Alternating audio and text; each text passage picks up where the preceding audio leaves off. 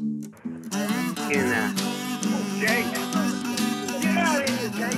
Nah, well, it's only midnight. Halloween. You better fucking be doing something, you asshole. Fucking love you. Welcome to Parking Lot Drunk with Sean Burke and Christian Senry. We are cooking with grease, Sean. How's your week? Here we How's go. things? You recovered Oh, from man. 420? Yeah, it was a pretty mellow 420. It's been an interesting week. The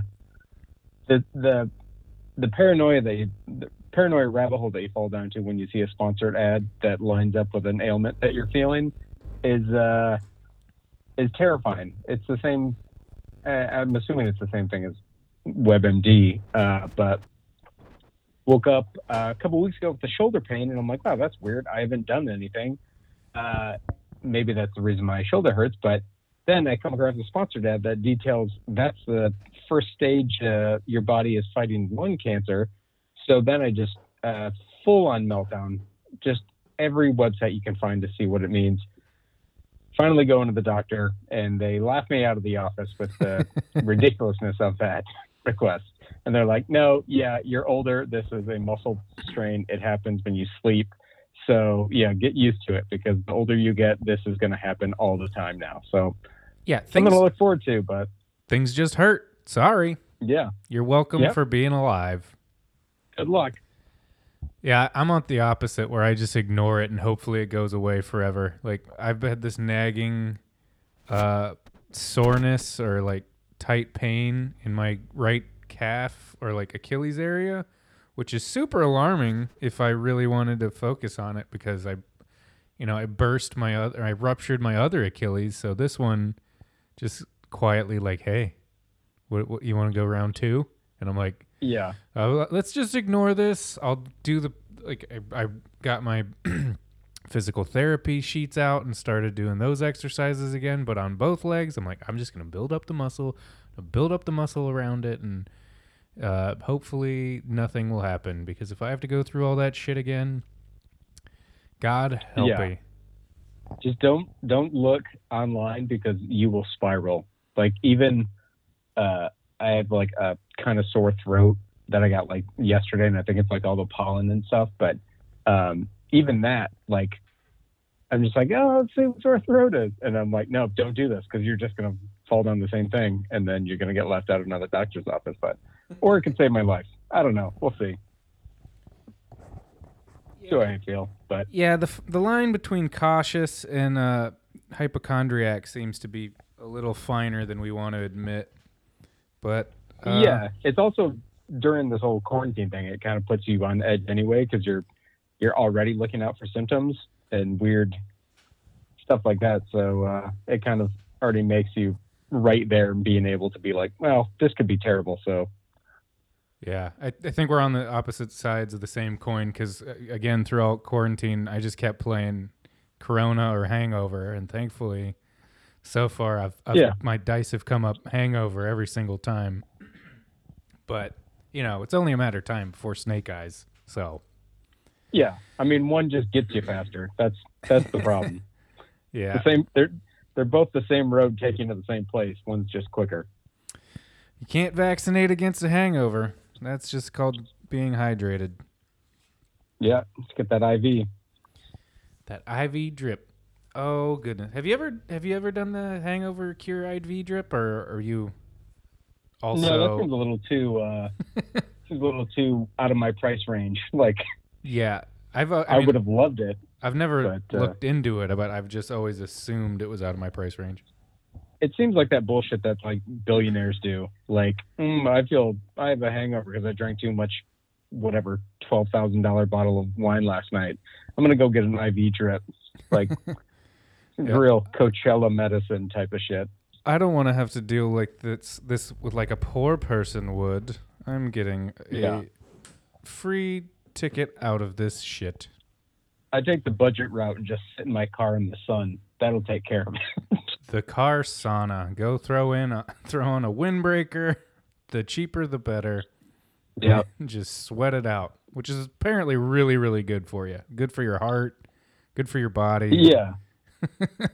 That was one of the upsides of my dad building a sauna when I was a kid. Like, I didn't realize at the time how awesome that was to have until I came out here, and I'm like, man, I would love to have a sauna right now. Yeah. Instead, you got to go ride a bike in a coach's jacket in 85-degree weather. Just hope you don't pass out. Shit. I'll just look up symptoms online instead. Figure out how I'm dying next. I'll just give myself an ulcer by perusing WebMD. Yeah.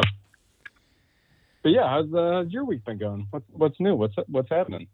Oh, about the same. No, just the nagging Achilles pain. Not a lot else to report. I'm potentially courting a new job. I don't know that I think it would be in addition to my current job. I don't know. I'm just kind of hearing what they have to offer. So maybe I could not be as poor anymore. That would be pretty cool. But also, you know how I feel about work. So we'll see. That's true. Apparently to make more, you have to work more. And I would like to prove that wrong. I'd like to go. Are there any other options? Is there a work less, make more option? I'd like that, please. Also, I'm not doing what you wanted me to. No, but yeah.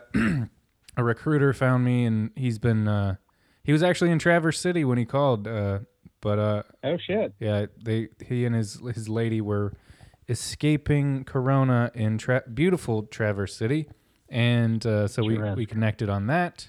So I have connections there, namely you. There you go. And beyond that, just dealing with some family stuff. But all in all, it seems like things are fine. Things are good. Nice. Heads above water. We're keeping on swimming. That's all you can do. Just waiting for our next drunken holiday. Yeah. The similarities of our topic today and St. Paddy's Day were startling. Yeah. I feel like I've read this all before. I'm like, oh. There seems to be a pattern growing. A pattern that we are noticing where, Americans really like to find excuses to drink. We sure do. Brings us to today's topic. Yeah. Cinco de Mayo. Cinco de Mayo, which is Spanish for the 8th of February. Yes. Yeah, beautiful Cinco de Mayo that celebrates. It's I don't know, maybe I'm wrong, but this seems kind of like their Battle of Alamo, where it's just like the rallying cry It's not even that big.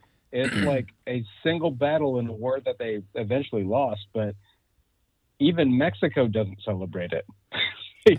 It's a national holiday in America, but it's not a national holiday in Mexico. But yeah, I guess that kind of makes sense. Like, it's about Mexican culture, and it's similar to the St. Patrick's Day thing, where it's kind of expats and people that aren't in the country of their birth that kind of find a place to kind of celebrate the pride of their homeland. So yeah, you're the cool guy for a day, maybe, when it's like, hey, I'm Irish and it's St. Patrick's Day and you got an accent and stuff, and you can be like, it's actually not a big deal back home. It's it's fun here. It's cute, but no big deal. Yeah. Yeah, but it celebrates the May 5th of 1862 victory over France in the Battle of Puebla during the Franco-Mexican War. And I mean, I think Americans are largely ignorant of not only their own history, but world history at large. Like, I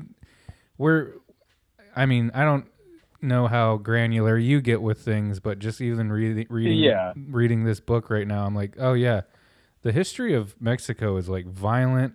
There's overthrows. They have multiple civil wars. They were like passed around. I mean, that's. I mean, the fact that the French were such a big presence down there alone is probably surprising. Like, if you were to go on Cinco de Mayo to somebody at a bar and be like, did you know who they were fighting during this battle? And I'm like, France. How often do you think people would know it's France? Yeah, I mean, that's only 22% of Americans even know what Cinco de Mayo is. So the fact that they would know who they were fighting during that is not really a good sign for us. I mean, that's pretty American though. It's like, get the very minimum information about it. Oh, I can drink? Cool. All right, that's that's that. Wait, we drink margar. The important thing to remember is we drink margaritas and we eat Mexican food. That's the main thing. Which I mean, that sounds like everyday life to me. So that's a little slice of heaven just for Sean. yeah, I got 365 days of celebrating that. I don't need a specific one, but yeah, that the whole start of it, where the newly elected president was like, "Hey, this country is we are broke. We can't repay all these debts." So Britain and Spain and France kind of were like, "All right, well, we're sending our debt collectors over there," which I had to assume would take forever, like to go from Britain and like just mainland Europe all the way to Mexico just to collect a debt. But I guess it was probably a lot. But and then Napoleon III, which I kept reading as like apparently there's a bunch of Napoleons. I didn't really realize that. Again, yeah, me either. Largely ignorant. I'm vaguely aware of Yeah. Napoleon Bonaparte, who, again, Yeah, he gets all the headlines. That's the main one. But yeah, he wanted to kind of carve out his own area in Mexico so he could fund the Confederacy and help them win the Civil War of America. So it kind of has American ties too, which like it could have gone really bad if the Battle of Puebla went the other way. But yeah, I don't know. That seems like a kind of weird turning point of like how world history went. Yeah, I mean, a lot of how the world developed is mainly on who took out debts and who owed them and who was willing to go to bat to like collect. Like who's coming to town with some who just moved in and said, "Hey, this is ours now because your skin's a different color." Like that. Yeah. That seems like a major part of like the Archduke Ferdinand Maximilian was named Emperor of Mexico without ever really even being there. Like, hey, we discovered this place that people all already live in. They already have their system, but here you go. Yeah, they've This been is you. here. They've already created tequila. They are heads and shoulders above you culturally, probably. Yeah. They're not wearing powdered wigs or sailing across the seas because they already found their slice of paradise and they're rolling heads down fucking pyramids. So come and get some.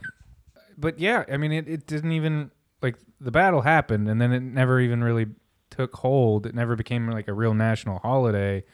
It gained popular in the. It became a national holiday in 1862, like right when it happened. But then they were like, "Yeah, we're not gonna keep renewing this because it was such a kind of local kind of story in terms of like the larger war." Like, really, there's only a handful of places in Mexico that I saw that still kind of celebrate it today, and it's really just the Puebla, the city of Puebla. But yeah. The one day it started at dawn and ended early evening, and I kind of didn't see a lot of the numbers, but it kind of varied from thousands to hundreds. But according to this one article that I saw, the French lost 500 and the Mexicans lost less than 100. So it's a pretty stunning defeat for being outnumbered 6,000 to 2,000. But I don't really know how those battles really lasted. If it was like the kind of standard, kind of everybody line up, here's our cannons, here's our guns, and who's ever standing at the end of those wins. But yeah, maybe they had a little bit more of the guerrilla tactics in place, and the French weren't really available with all their bright colored uniforms and ostentatious hats or whatever. The word ragtag is thrown about in a lot of the articles I was reading. Is like they really like to paint this underdog picture of like the bad news bears coming to town and beating the French army. But yeah, I mean it's definitely got some like last battle in Braveheart kind of vibe where it's like they all charge out gung ho and they win one, but then in comes the tide and with it the death and like the defeat. Yeah. But you got to have your rallying cry, and if it takes one, if a win's a win, a dub's a dub, Sean. So why not That's true. celebrate it? I mean, we're not gonna let down at that. I mean, that we'll take it. Absolutely, and if it create something as magical as Cinco de Mayo for us honkies to celebrate year after year in every, I mean, growing up in Milford, Ohio, like the most Caucasian place I've ever lived, probably. You know, we were doing history lessons back then and celebrating, and I'm sure doing very crude cultural appropriations with sombreros and mustaches and bandoleros and all sorts of things. But Yeah. you know, That's one of the things I remember from like northern Michigan. We had one restaurant called La Senorita, which was like the default Mexican restaurant in northern Michigan. And I always remember like they would always kind of go all out, and I'd be like, "Oh, this is cool! Like this is a great like idea for this place," because it always seemed busy, but during those times it seemed like more festive and stuff like that. I'm like, this is rad when it's still snowing in the middle of May, but yeah. Yeah, May always had that ability to like just hold on, because you know, you get a couple weeks in the spring out east where you're like, all right, it's breaking. It's starting to start warming up, and then just in May there's like a cold front that just comes back and pisses down snow and just crushes your dreams for a little bit. Yeah. And the next thing you Yeah. know, you're just sweating it out in the humid air in There's June. Swatting mosquitoes and sweating through your shirt. Just running out, hoping for sunshine in between rainstorms. Oh, what a beautiful place the Midwest and the East Coast is. Oh, the seasons, the wonderful seasons. I like California, but I couldn't live there. I'd miss seasons. Would you? Would you really miss walking outside and being covered in sweat and just attacked by mosquitoes at every turn? I think that leads to kind of the time warp of, especially Los Angeles, where everyone is kind of they're just the age that they want to be, and the weather never changes. So it's like, what year is it? 2007, 2021? I don't know. It doesn't matter. Yeah. There's no real rules here. I mean, California is like Never Never Land. It really is, because like if you see any male, female, other, whatever, you see them from behind and you check their outfit, that person could be anywhere from 14 to 63, depending on and their outfit will give basically no indication, unless, you know, every now and then you got some like old, like just undeniably old people like already in their retirement garb, where it's like lightweight and they look like they might be going bowling or something. But Yeah. Otherwise it's like board shorts and Hawaiian shirts, and you're like, maybe they're my age, and then they turn around, they're like 68 years old, and you're like, oh, okay. Yeah. And That's the beauty of California. You never know. It keeps you on your toes. You're like, absolutely. Hey, yeah. And conversely, when I go home at 36 and I skateboard around the city with my friends, I feel very, very old. I'm like, I'm too old for this here, maybe? Yeah. You're like, oh, this is the real world. People have people kind of a look that they kind of settle into. My friend's about to buy his third house. Not third, like, you know, owning at the same time, but he's moving to his third house because his family has grown to the point where now he needs more room. And I'm renting a apartment in a 4-unit place with overrun by cats. I have a roommate. We still have people crashing on our couch. That's one of the weird kind of joys, though, of going back home and bringing that up. Of like, oh man, I got these kids. I'm running all the time. I got soccer practice. I got these practices. I'm doing these things.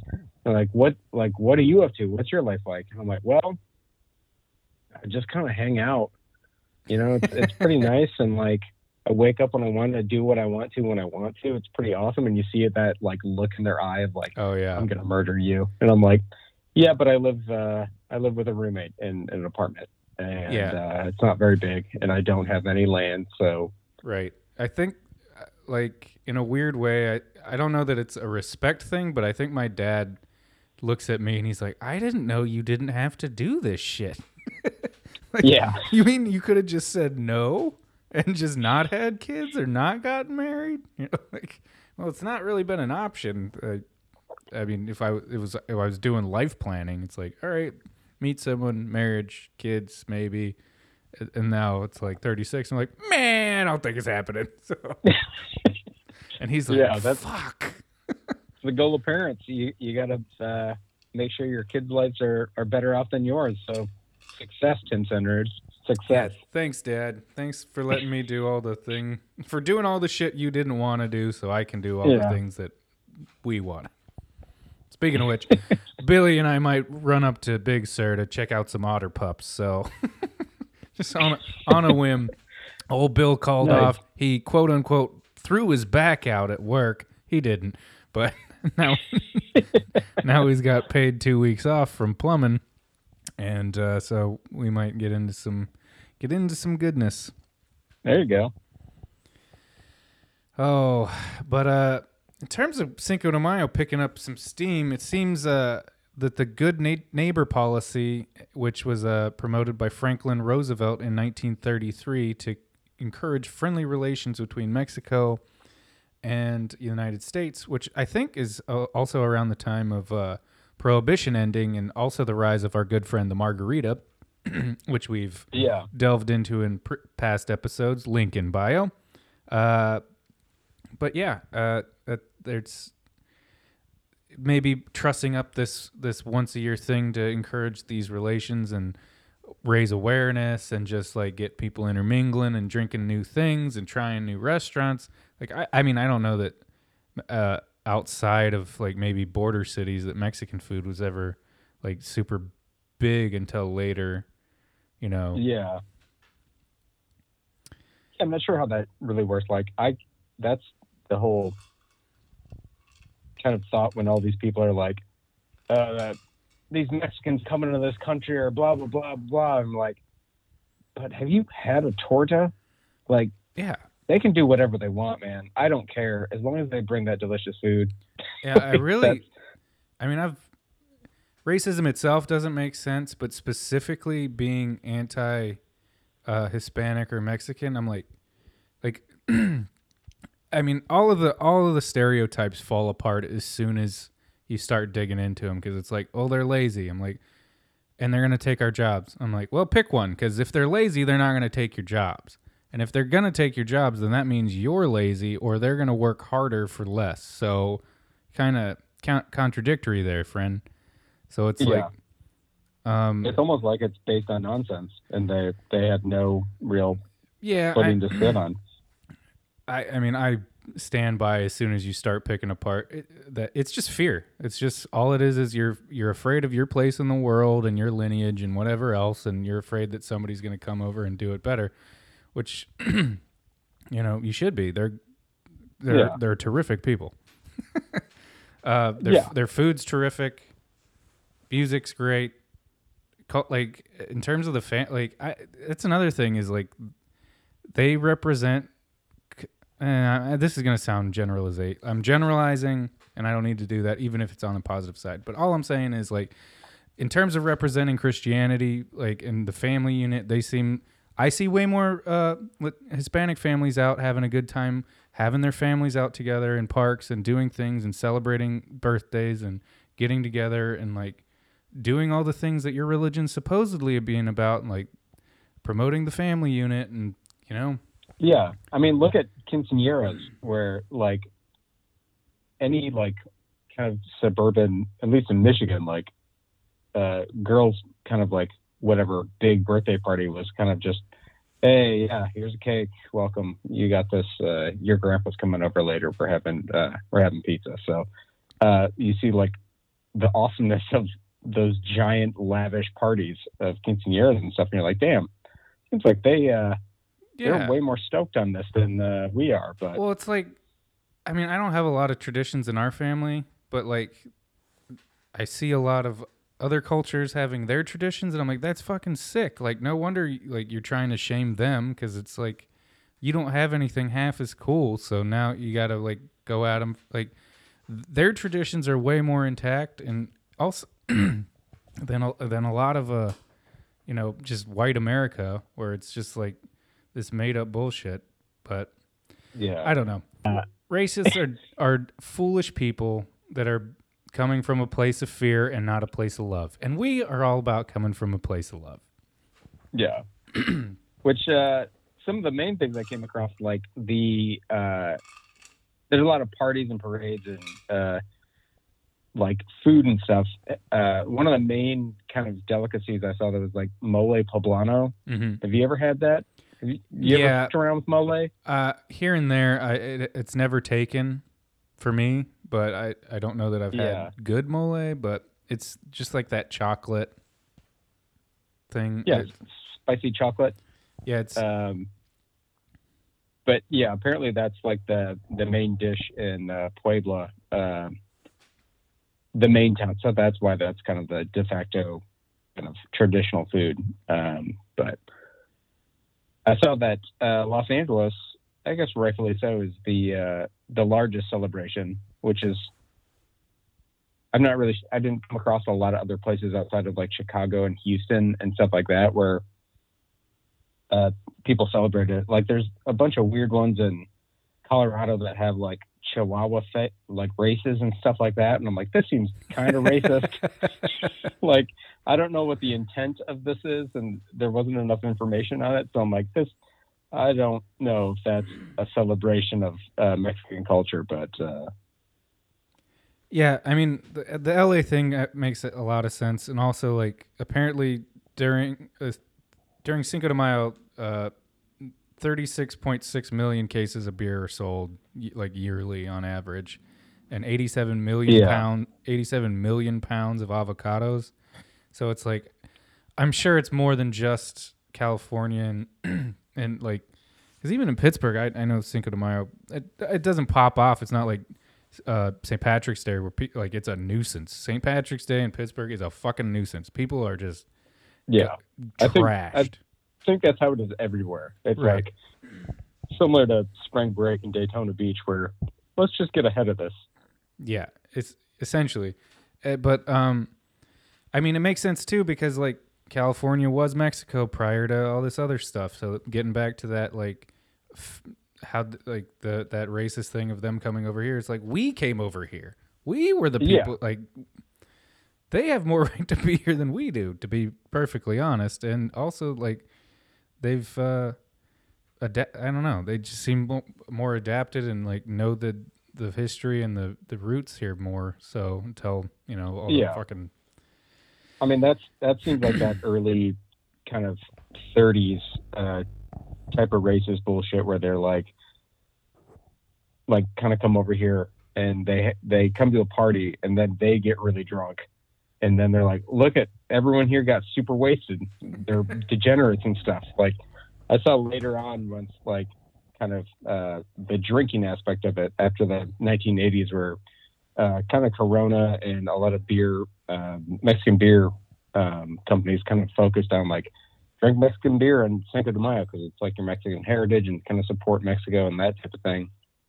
And it kind of became like this drinking holiday that it kind of is now where they kind of pin that back on the Mexican culture of like, just drinking all the time. Like all these people are at this Cinco de Mayo festival and they're all drunk. Like, yeah, like you're looking at one sliver of a situation, but yeah, and also like Anheuser-Busch and Miller were huge and like starting Hispanic marketing departments and pushing that. So it's like it's not like Corona, I think made waves because they were one of the first like Mexican marketed as a Mexican imported beer, where like imported beer, like it's so bizarre going back through the history of beer because it was just like, well, we just had beer for a long time, and then we had Heineken, which was like the imported beer.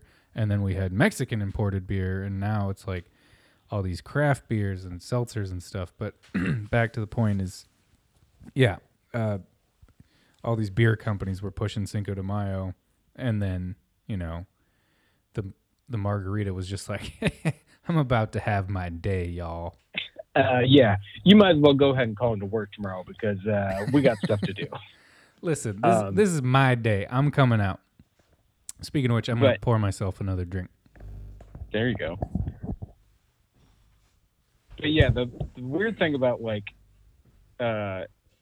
Corona being the start of it, it's just doesn't do it justice because Corona, I think, in my personal opinion, this is solely on me. I think Corona is not the best Mexican beer that I've had. I mean, you want to go to Modelo's, some Takeouts. Those are the best.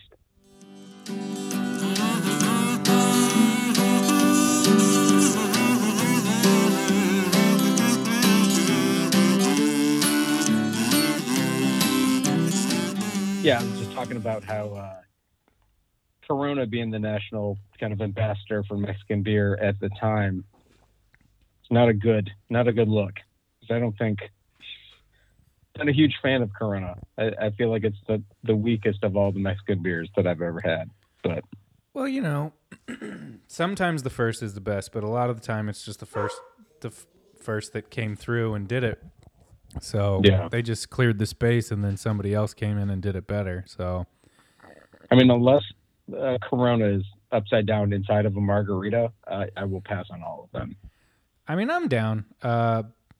It's funny going to Canada because, like, it seems like Corona is still like the top tier Mexican beer up there, and I don't know if it's for lack of options or what. But even like you go to New York and then suddenly Tecati's everywhere, or like Modelo's. Or what's your top tier Mexican beer then, Sean? Probably Modelo with Tecate, probably a close second.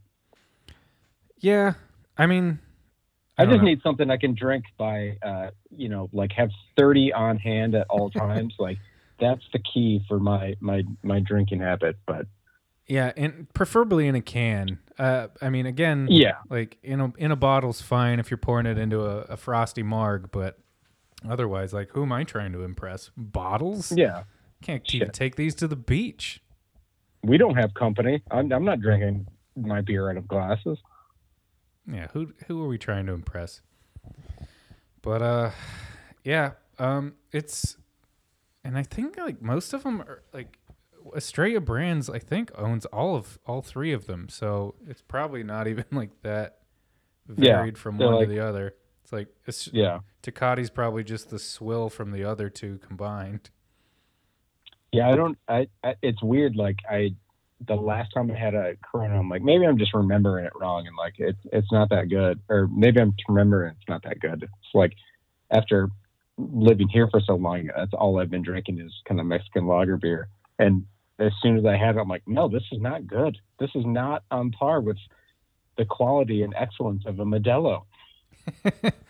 Yeah, I mean, I'm my history will show that I'm pro Modelo for sure. I guess they had some issues with their local town with this.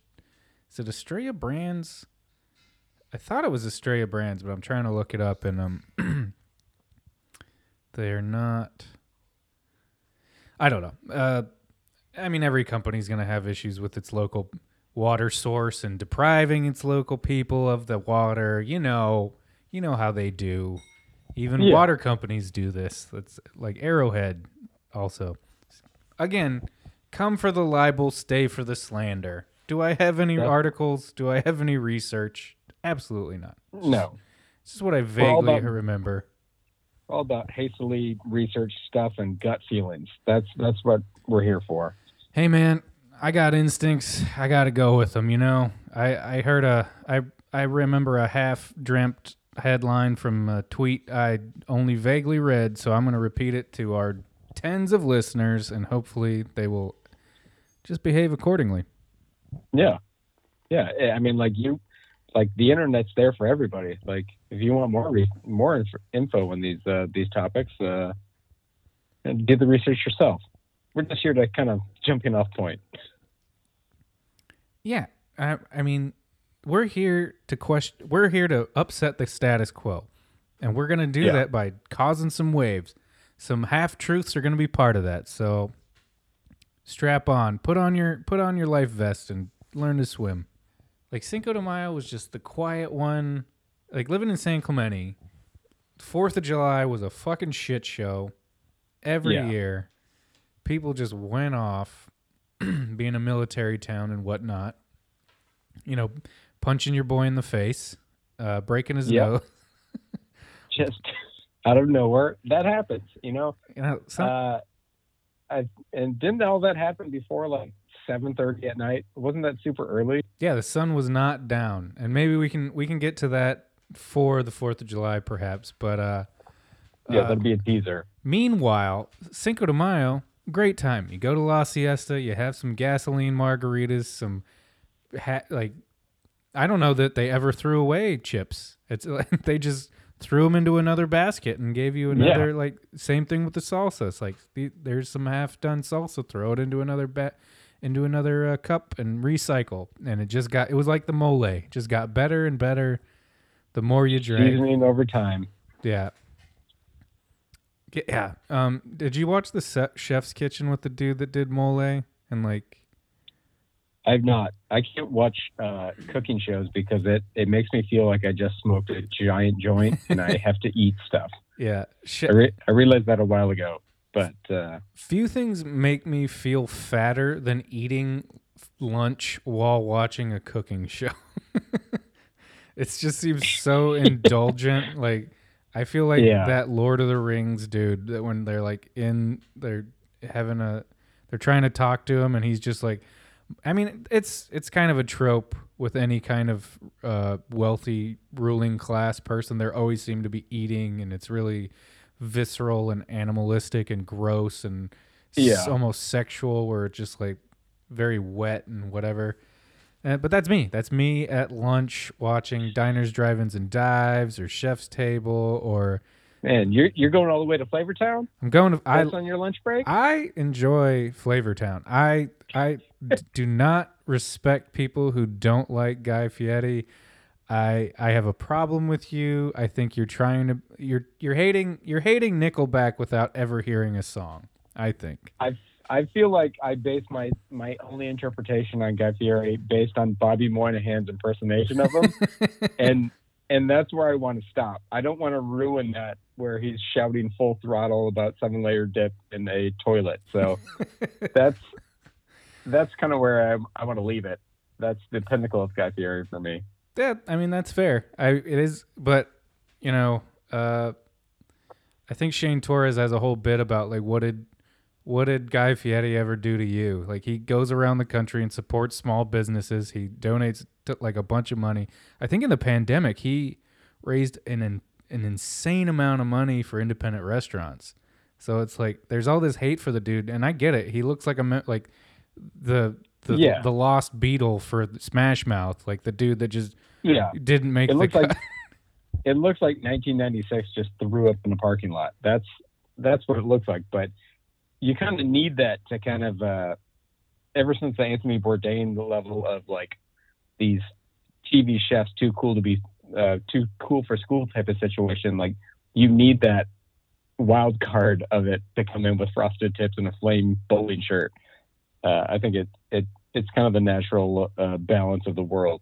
Yeah, absolutely. Like you need your inaccessible poet rock stars who are just pontificating about, you know, worldly issues, but then you also need your boy in a flame polyester shirt with his sunglasses behind his head eating a fucking pork rib sandwich or whatever. It's like, it's all about balance. But watch, if you get high, watch Diners, Drive-Ins, and Dives and eat just something with a lot of cheese or just... Yeah. The key is, I would think, is just sit down, start watching it, and then smoke, and then go to your kitchen, and then, you know, let inspiration strike you where it comes. Like, that's where the best is. You're like, I need something salty, something here. I got cheese. I got Cheetos. I've got some salami, and that's where it all comes together. You kind of build your own. Yeah, I've been trying to do more of that, not high, but just like, because my impulse is always I get hungry and I'm like, fuck it, I'm just going to go eat something. And lately I've just been like, no, how about we actually try to stick to the budget that you claim to have made? So you got a cupboard full of mac and cheese and this and that, and you got a fridge of, a Costco bag full of spinach that you're battling time against. How about we figure something out? So just like, I'm not saying it's healthy, But I've been making up some. I did weird leftover nachos. I did like a spinach mac and cheese. I did like a carnitas mac and cheese. Like just fucking whipping it up and saving about $10 to $20 at a time. So I'm gonna. I switched from using bacon in my BLT to prosciutto, so I'm eating healthy now. That's I'm like, well, it's got whatever amount of grams less fat, so this is healthy. There's lettuce on it, so 3 times the sodium and half the fat. Take that, cholesterol.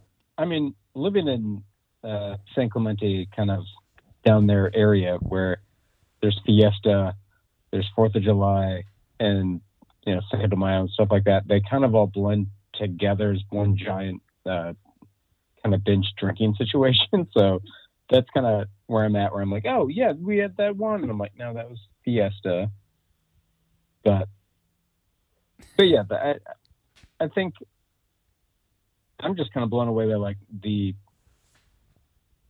hyper locality of it and how it became like a major thing is pretty crazy.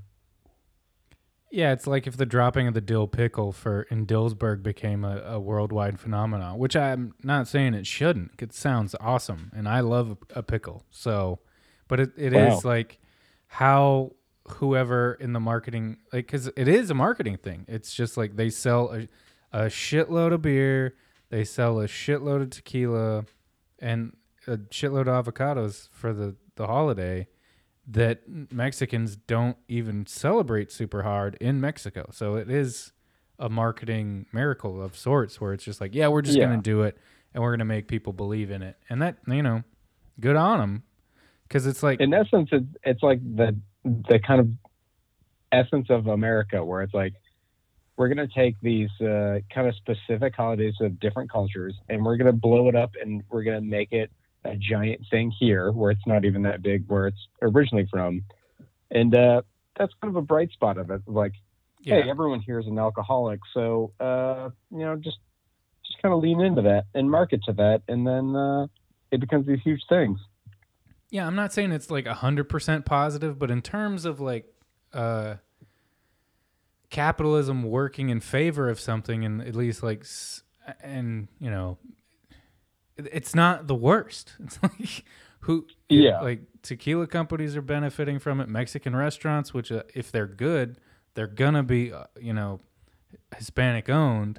So hopefully it's benefiting that population of the country and giving something back. So if that's the spike that they needed, some fucking Anheuser-Busch executive being like, we need to drive sales in May.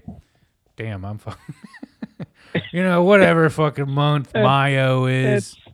Whatever my own calendar is. Anyway, yeah, there are worse results. That's all I'm saying. Like, there are stereotypes that have probably arisen from it, but I don't think...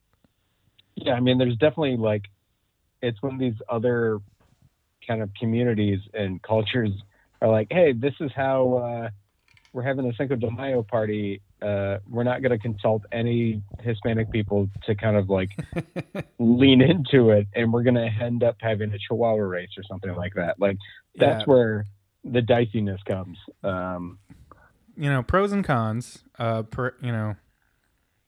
Who knows who came up with that race? But for instance, there's a Thai restaurant in Long Beach, or there was prior to the pandemic, and I saw it and I was like, that is a terrible, terrible name for a restaurant in 2019, and it was Yellow Fever. Jesus. Yeah, and I'm like, that is fucking crazy.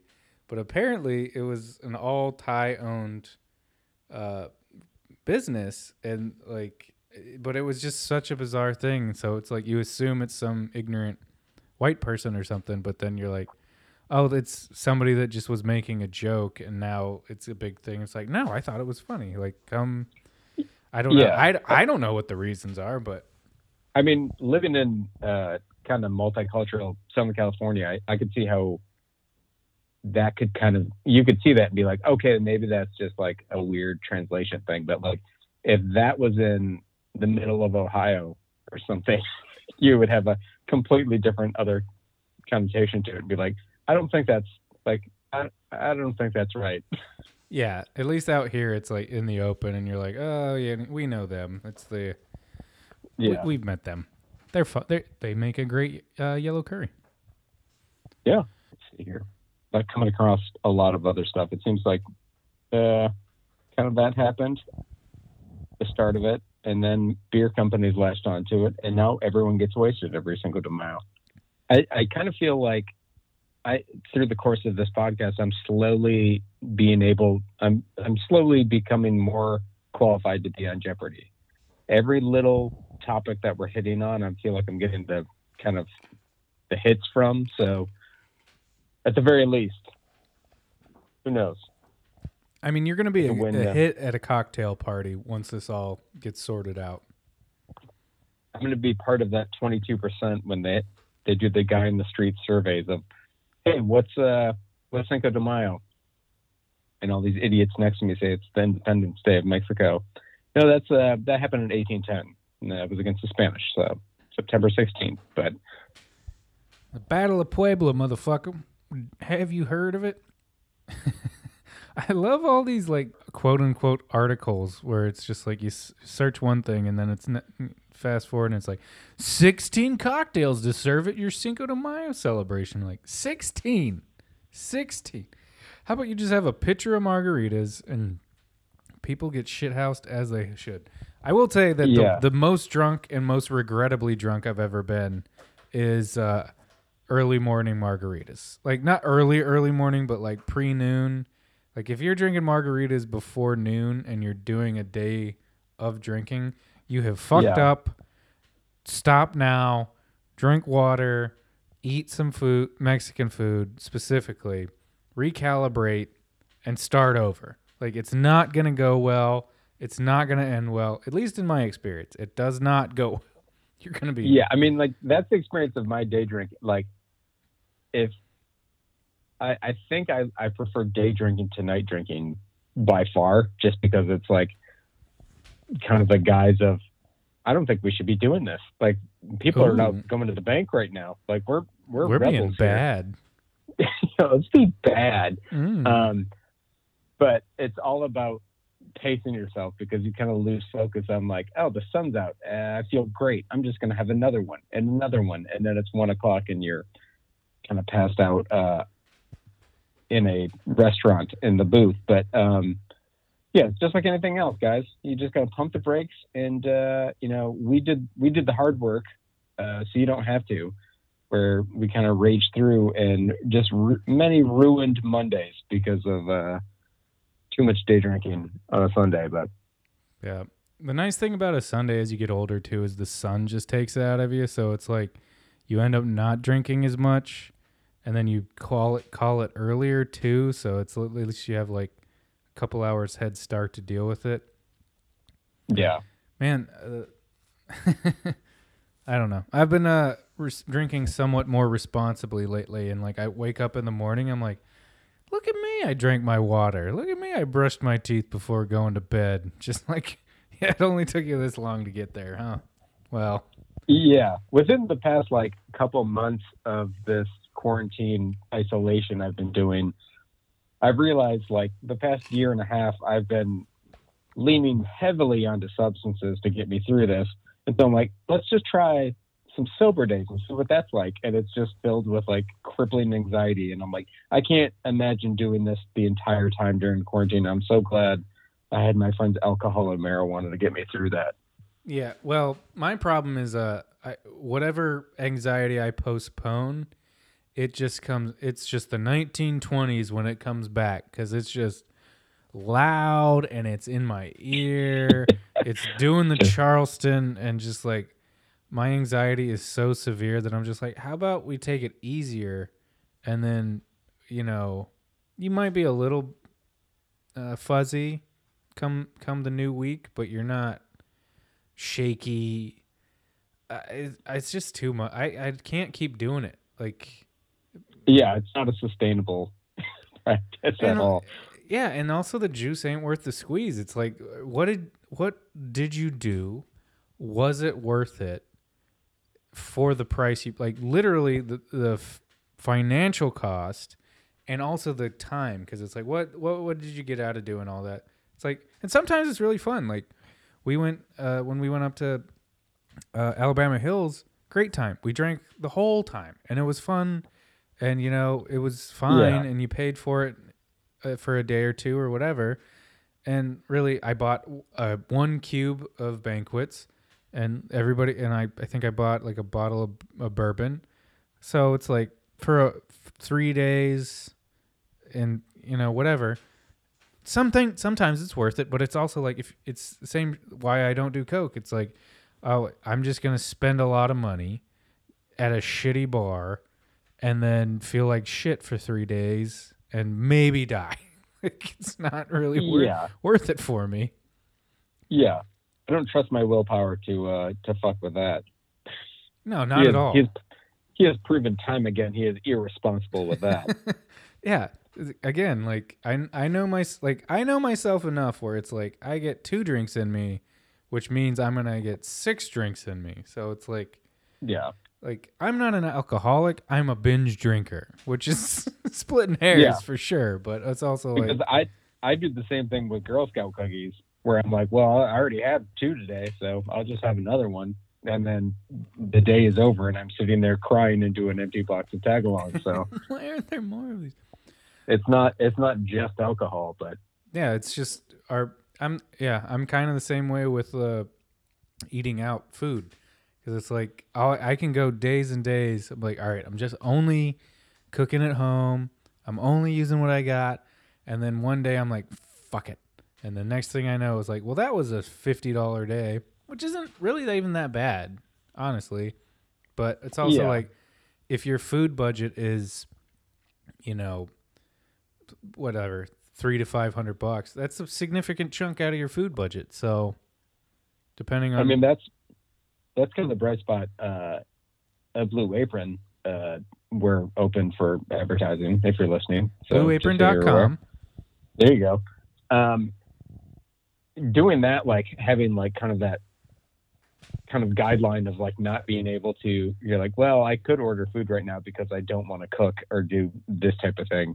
That really forces you like, well, this is just going to go bad if I don't do it. And then I'm an idiot for wasting this food. But because you have a weekly kind of total that you're going off of, you're like, yeah, I should just make this. But what's that cost? Like, I mean, give her ballpark. What's a Blue Apron cost a month? It's like it's $60 a week for 6 meals, 6 to 7 meals. So that's very reasonable. It's like what, $10 a meal? Yeah. And if you're getting, but I do that now shit, where there are times where I'm like, I'm just gonna order food. I try to get at least 2 meals out of it, and I end up spending like $40 on like fried chicken, and I'm like, I didn't need this. Like, I could just get another meal instead of ordering everything at the same time. But you live and you learn. Yeah, and sometimes you just gotta splurge and just say fuck it. But it is all about balance. So, but sign up to our Patreon and you'll get our Sean Burke Blue Apron specials, where he'll just he'll cook the meal and he can get all his best and brightest reviews. I'll send you 45-minute videos of me just eating the food and being like, yeah, that was pretty good. Sean will literally Xerox the menu. I keep them all, so yes. I will bootleg your Blue Apron to you. Is there like a cocktail Blue Apron where like it's, you don't have to go buy all the bullshit for the, like, here's some lemon zest and here's some Aperol and here like to buy an TM. I don't think there is. Like, I'm sure there's a lot of red tape you'd have to jump through for shipping alcohol, but but if Drizzly can do it, why, like, let's just do the cocktail version of Drizzly, where it's like here's all the ingredients. They're you can set how many people, like if it's like a party or something where it's like, Yeah. You don't have to, like, you're already making the casseroles and all this other shit, but here's all the makings for whatever fucking bullshit ass cocktails you want to make, like a Negroni or a what was the Monster Energy drink Frankenstein beverage I sent Oh, you Jesus. that had like 16 different alcohols. Yeah, the Loch Ness. Was it Oh Loch yeah, Ness it was Monster? the Loch Ness Monster. Yeah, I was trying to find. I was like, I think it's funny to drink Monster Energy drink. I think it's hilarious. I'm not proud of it, but I just like it because like as I like turn the can upside down and it turned M to a W, I'm like, yeah, the W's for white trash. Like everybody's white trash when they drink a Monster Energy drink. Doesn't matter. To be totally honest, I didn't even know they were still making it. Like, that's from my college days of being like, energy drinks are all I need to kind of survive to get my kit going. So, yeah, surprised that's still around.